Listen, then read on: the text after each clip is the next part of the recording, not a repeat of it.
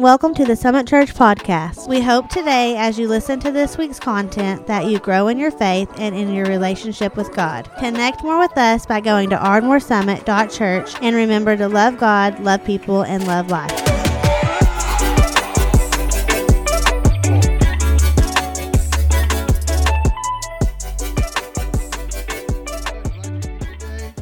A good word for you today. I'm excited about this word, and I'm excited that even though we're coming to an end of our series on prayer, I am excited that we're going to be able to end this with not only having just received some information about prayer, but I believe as we leave and as we continue to grow in the Lord, that a lot of us are going to be able to be impacted by a greater prayer life. Amen?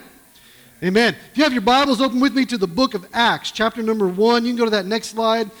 We've been all in this series called Prayer Warrior, and today I want to talk about united in prayer. United in prayer.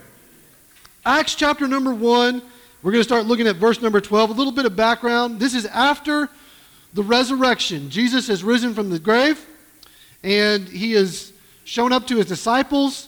And he's giving them a little bit of information about what's going to happen. And so he blesses his disciples. He encourages them. And then after that, if you read the first part of chapter number 1, Jesus ascends into heaven and he says this to his disciples. He says, hey, you guys are going to be okay. You guys are going to be awesome. But you need to wait for something to happen. And let's pick up in verse number 12. This is what it says. Then they, being the disciples, then they returned to Jerusalem from the mount called Olivet, which is near Jerusalem, a Sabbath day's journey away. And when they had entered, they went to the upper room. Say upper room. Where they were staying. Peter, John, James and Andrew, Philip and Thomas, Bartholomew and Matthew, James the son of Alphaeus, and Simon the Zealot, and Judas the son of James. Verse 14, this is the important verse. All these were with one accord, were devoting themselves to prayer, together with the women and Mary, the mother of Jesus, and his brothers. Verse 14 again, they were in one accord. In other words, they were united. They were united, devoting themselves to prayer. There's something about that phrase, a group of people united and devoting themselves to prayer, that I want to talk about with you today. If you have your sermon outline, get that ready. Make sure you've got an ink pen, something to take notes. I know we've got some pens over on the table. But I want you to write several things down today, because I believe this is going to be a very powerful message. One of the most important things that God gives us concerning his people is unity. One of the most important things that God tells us that he wants us to be is unified. It's all throughout the New Testament. Ephesians chapter 4 says, be eager to maintain unity. Listen, it's a command to be excited about unity. Right? When you woke up this morning, did you say, yay, unity? Yay. We should be excited about unity. If anybody did that, I'll pray for you later. 1 Peter says, be like-minded, compassionate, and humble. In other words, you guys need to think alike. 1 Corinthians 1, the Apostle Paul says, I appeal to you, brothers, by the name of our Lord Jesus Christ, that all of you are in agreement, and that there be no divisions among you, but that you be united with the same mind and the same judgment. You can see that it's clear that unity is a big deal to God. The book of Acts, we see unity actually carried out. We see it firsthand. As we just read, they're in the upper room in one accord when Pentecost comes. It's immediately after this text that the Holy Spirit descends and they speak in other tongues, and the gospel is preached, and 3,000 people come to faith in Christ. You remember in Acts chapter 12, Peter and James are being persecuted, imprisoned by Herod, and the church The Bible says in Acts 12, they were united and fervently praying for the release. And miraculously, Peter is released from his prison cell. One of my favorite stories in Scripture, Acts 16. Paul and Silas were praying together. God sent an earthquake that resulted in the conversion of the jailer, and Paul and Silas get out of there. Wow. So unity is a big deal in Scripture. But the Scripture we just read, there's some things that I want to point out, so get your notes ready and write these things down. If you would, go to that next slide. Number one is this. First of all, the disciples in the upper room were united in humility. Write that down. They were united in humility. Humility doesn't mean being humiliated, by the way. Humility is talking about a humble spirit.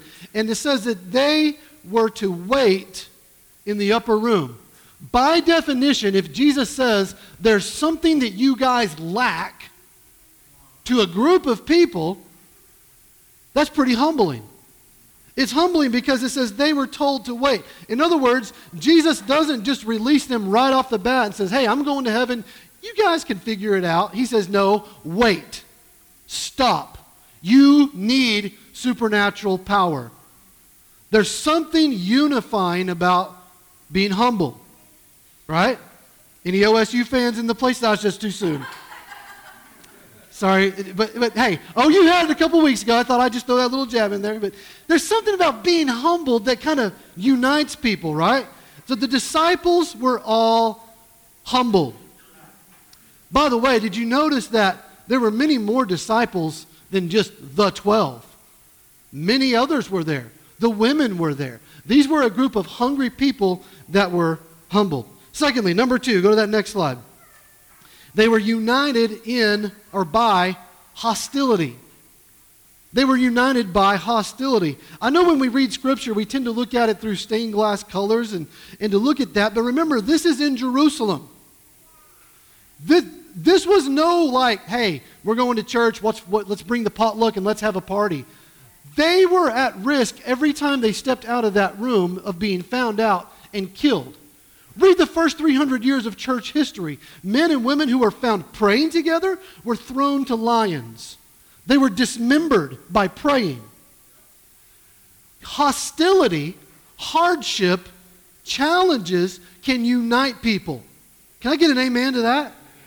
They were united by hostility. Trouble can bring people together. Hardship can actually bring people together. What they were doing was no small thing. It was absolutely coded in danger, and the very fact that they were there waiting was at risk of their own lives. So they were united in hostility. And number three is this. They were united in heart. If you would go to that next slide there. They were united in heart. They were all seeking the same thing. See, it wasn't as if Peter, James, and John were seeking one thing, and Thomas was seeking another thing, and this person over there was seeking another thing. No, they were all together seeking something with the same heart. In other words, they were passionate together. It's important to realize that it wasn't just one or two super passionate people that carried everybody else. Are y'all following this morning? They all had one heartbeat, the same. We are hungry for this. We are passionate about this. I love that phrase, one accord, meaning they were in total agreement. And I'm talking about unity today because it's a challenge. In fact, if you go back just a few weeks before this very scripture, Peter wasn't unified with Jesus' call. Judas certainly wasn't, was he? So right up until this point, it had been a battle for them. Anybody struggle with being unified before? Raise your hand. We've all been there. But the Bible gives us keys for how to do this, and especially when it comes to prayer. So they were united in humility, they were united by hostility, and they were united in heart. I have a couple of reminding truths about unity before I go on to talk about prayer here in just a minute. But let's just talk about unity for just a second. You know, Summit Church, we have 5 core values, and number 5 is unity. We talk about this frequently, that unity is important. In fact, one of our culture traits is we refuse to play church. It's more important to us to be unified. Amen? But they're not going to be up on the screen, but if you want to put these in your notes or write them down, it'd kind of be helpful for you. Let me just give you a couple of reminders about unity. First of all, unity isn't automatic. It doesn't just magically happen. A group of people show up, it should only take about 24 hours before stuff starts happening. Right? Right? You put 10 5-year-olds in a room with 4 toys, there's no unity. I've not done that, by the way. So I hear. When I was younger, I played on teams, and you know how you feel when you're a kid. You're excited.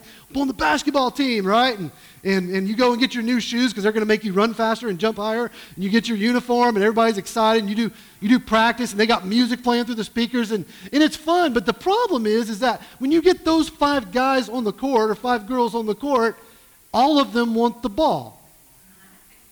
Unity doesn't just happen.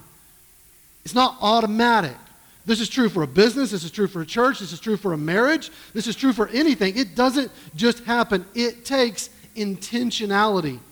It takes an expectation for it and working for it. Let me just be very, very blunt. Unity in a church is something you have to work towards. Amen? Secondly, unity is not the same thing as uniformity. Unity is not the same thing as uniformity. Uniformity is when everybody looks the same, everybody talks the same, everybody has the same opinions about every single thing ever. No. That's not the picture of the New Testament. In fact, if you read through the book of Acts, it's all different people groups coming together. And guess what? They didn't always see eye to eye on everything, but they worked through it. So if I get up here today and I say, hey, we need to be unified as a church. So everybody who has a Chevy or a Dodge or a Toyota, sell them and all of us get a Ford. Because then we'll be unified. God, I thought there'd be a few boos on that or something. No. If I say, okay, everybody, I want you to dress just like your pastor, and we're all going to talk alike. And no, that's a cult, y'all. We're not like that. Read through the book of Romans. Read through the book of Romans.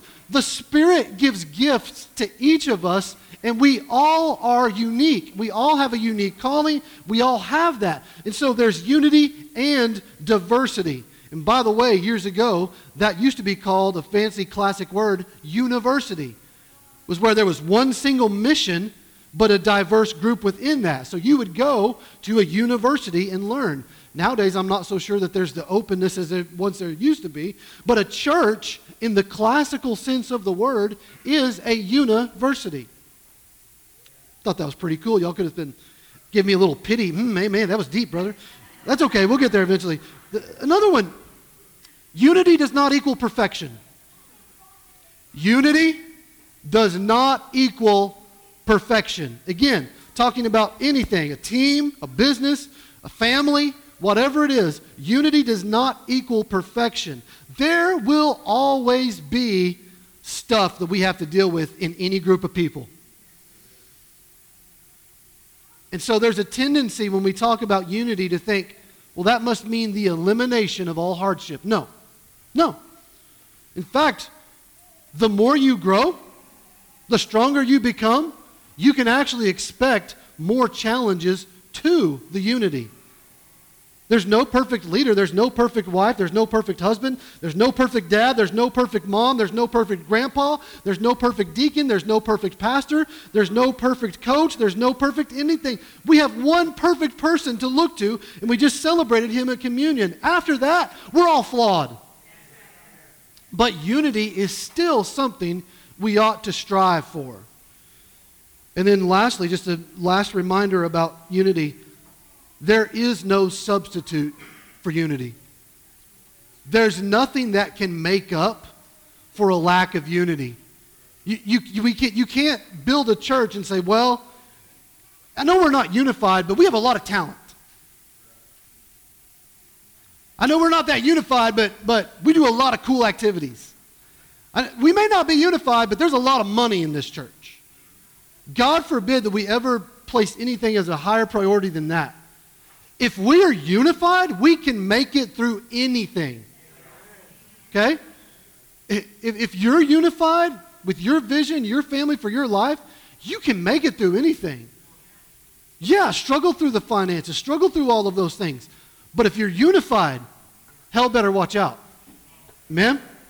Amen. So when it comes to prayer, let's talk about how this affects our prayer life. Because I want you to be a prayer warrior. But you can't do it alone. There's times that people have to lift you up in prayer. There's times when I need an accountability partner to say, I'm going to pray with you. I'm going to pray for you. You may not have the strength, but I'm going to lift you up in prayer. So let's talk about that the rest of this time. Ready? Number one, if you go to that next slide, is this. Write this down. A church will never be healthier than its prayer life. The end goal for every church is health. Health. You can be a church of 200 people and be an extremely healthy church. You can be a church of 2,000 and be a wreck. And vice versa. The size, the numbers, really is pretty irrelevant. The health is what's important. And the number one indicator of a healthy church is everybody praying? Can I be selfish for just a moment? I want y'all to lift me up in prayer. I hope you do that on a weekly basis. Because a church will never be healthier than its prayer life.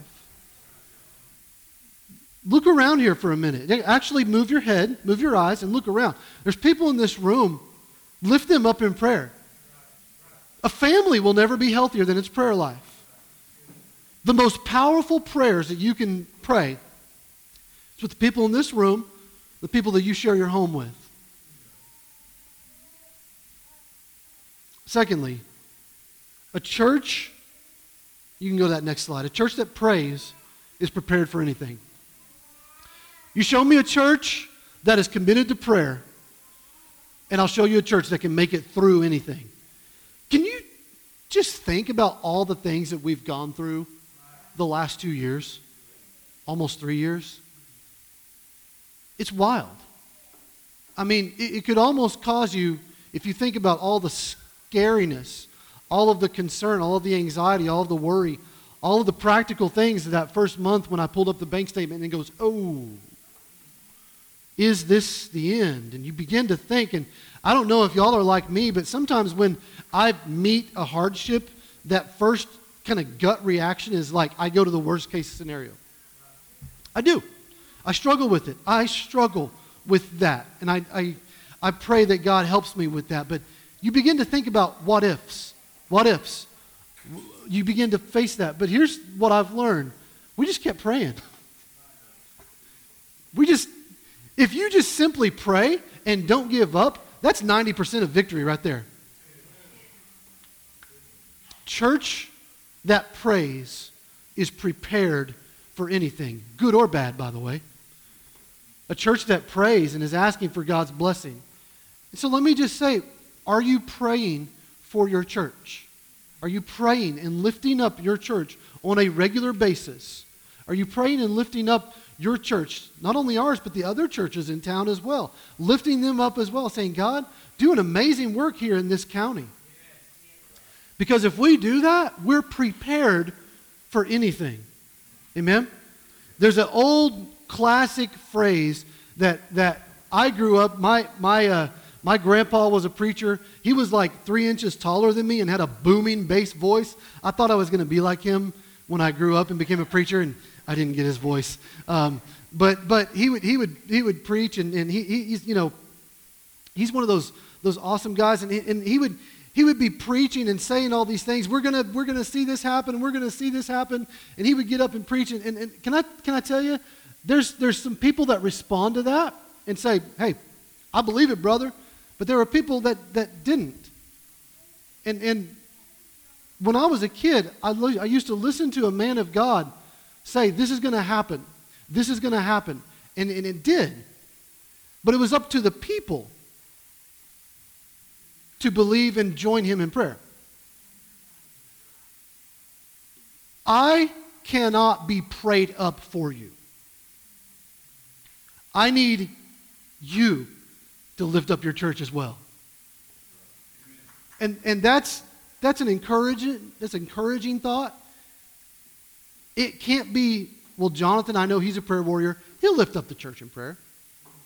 I know Brother Mark, I know he's going to pray for the church. He'll lift it up. I know Sarah will lift up the church in prayer. We don't need to pray. No, every person in this room, all of us have to be united in this. That old classic phrase, I'm prayed up. Anybody ever heard that before? I'm prayed up. What does that mean? That when a crisis hits, I'm already prayed up. Pray for your church. Y'all know my heart in this. I love you. But take this call seriously. If we're praying for our church, we can make it through anything. Number 3 this morning with me. A church that prays together stays together. A church that prays together stays together. A family that prays together stays together. A group of men that are dealing with an issue, that join each other up in accountability, that group that prays together, they're going to stay together. They're going to be strong. Amen? This morning here in just a moment, we're going to end, and I want us to take these lessons, and I want us to say in agreement, united in spirit, that we're going to lift up our church together. John, if you would join me, I want to do something a little bit different this morning. This is a basic message. It's nothing that unusual, but I want us to actually do what I just talked about. I want to join together and pray together. I don't know what size of room the upper room was. But as I think about 120 people, it's not a stretch to look around a room like this and say, it could have been about this size. Maybe a little smaller. Rooms weren't quite that big back in the day, but let's just say, for argument's sake, that it was about this size. I wonder what Peter was doing, where he was at. He was probably walking around, and Jesus' mom was there. How cool is that? How would you like to be praying in a room with Mary? Like, that's Mary right there. She's praying. Jesus' brothers, the guys who used to play t-ball with him, are there. All the disciples are there. And they're all in one room. But here's the point. The upper room had no magic to it. It was what was in the room. One mind. One in agreement, in one accord. That's what mattered. The room didn't matter. It was the unity in the room that mattered. God may give us an awesome building someday, and I'm believing for it. But the room won't make us unified. It's the agreement in the room. So here in just a moment, we're actually going to form a circle, all of us, and we're going to join together and we're going to pray for our church. And as we do that, we're going to pray for each family. We're going to pray for the kids. We're going to pray for your work. We're going to pray for your endeavors and all of those sorts of things, because if we are united in prayer, we can make it through anything. And if we're not, our growth is stunted and we're just playing church. How many of you, by lifting your hand right now, would say, I'm going to lift my church up in prayer? But guess what? It's your church. It's your church. Amen? Hey, thanks again for listening to the Summit Church podcast. We hope today you enjoyed the content and what God was speaking to you today. Again, we'd love to connect with you more by going to ardmoresummit.church. Join us Sunday mornings at 11 a.m. in Ardmore, Oklahoma at 1725 North Commerce Street. Take care and be blessed.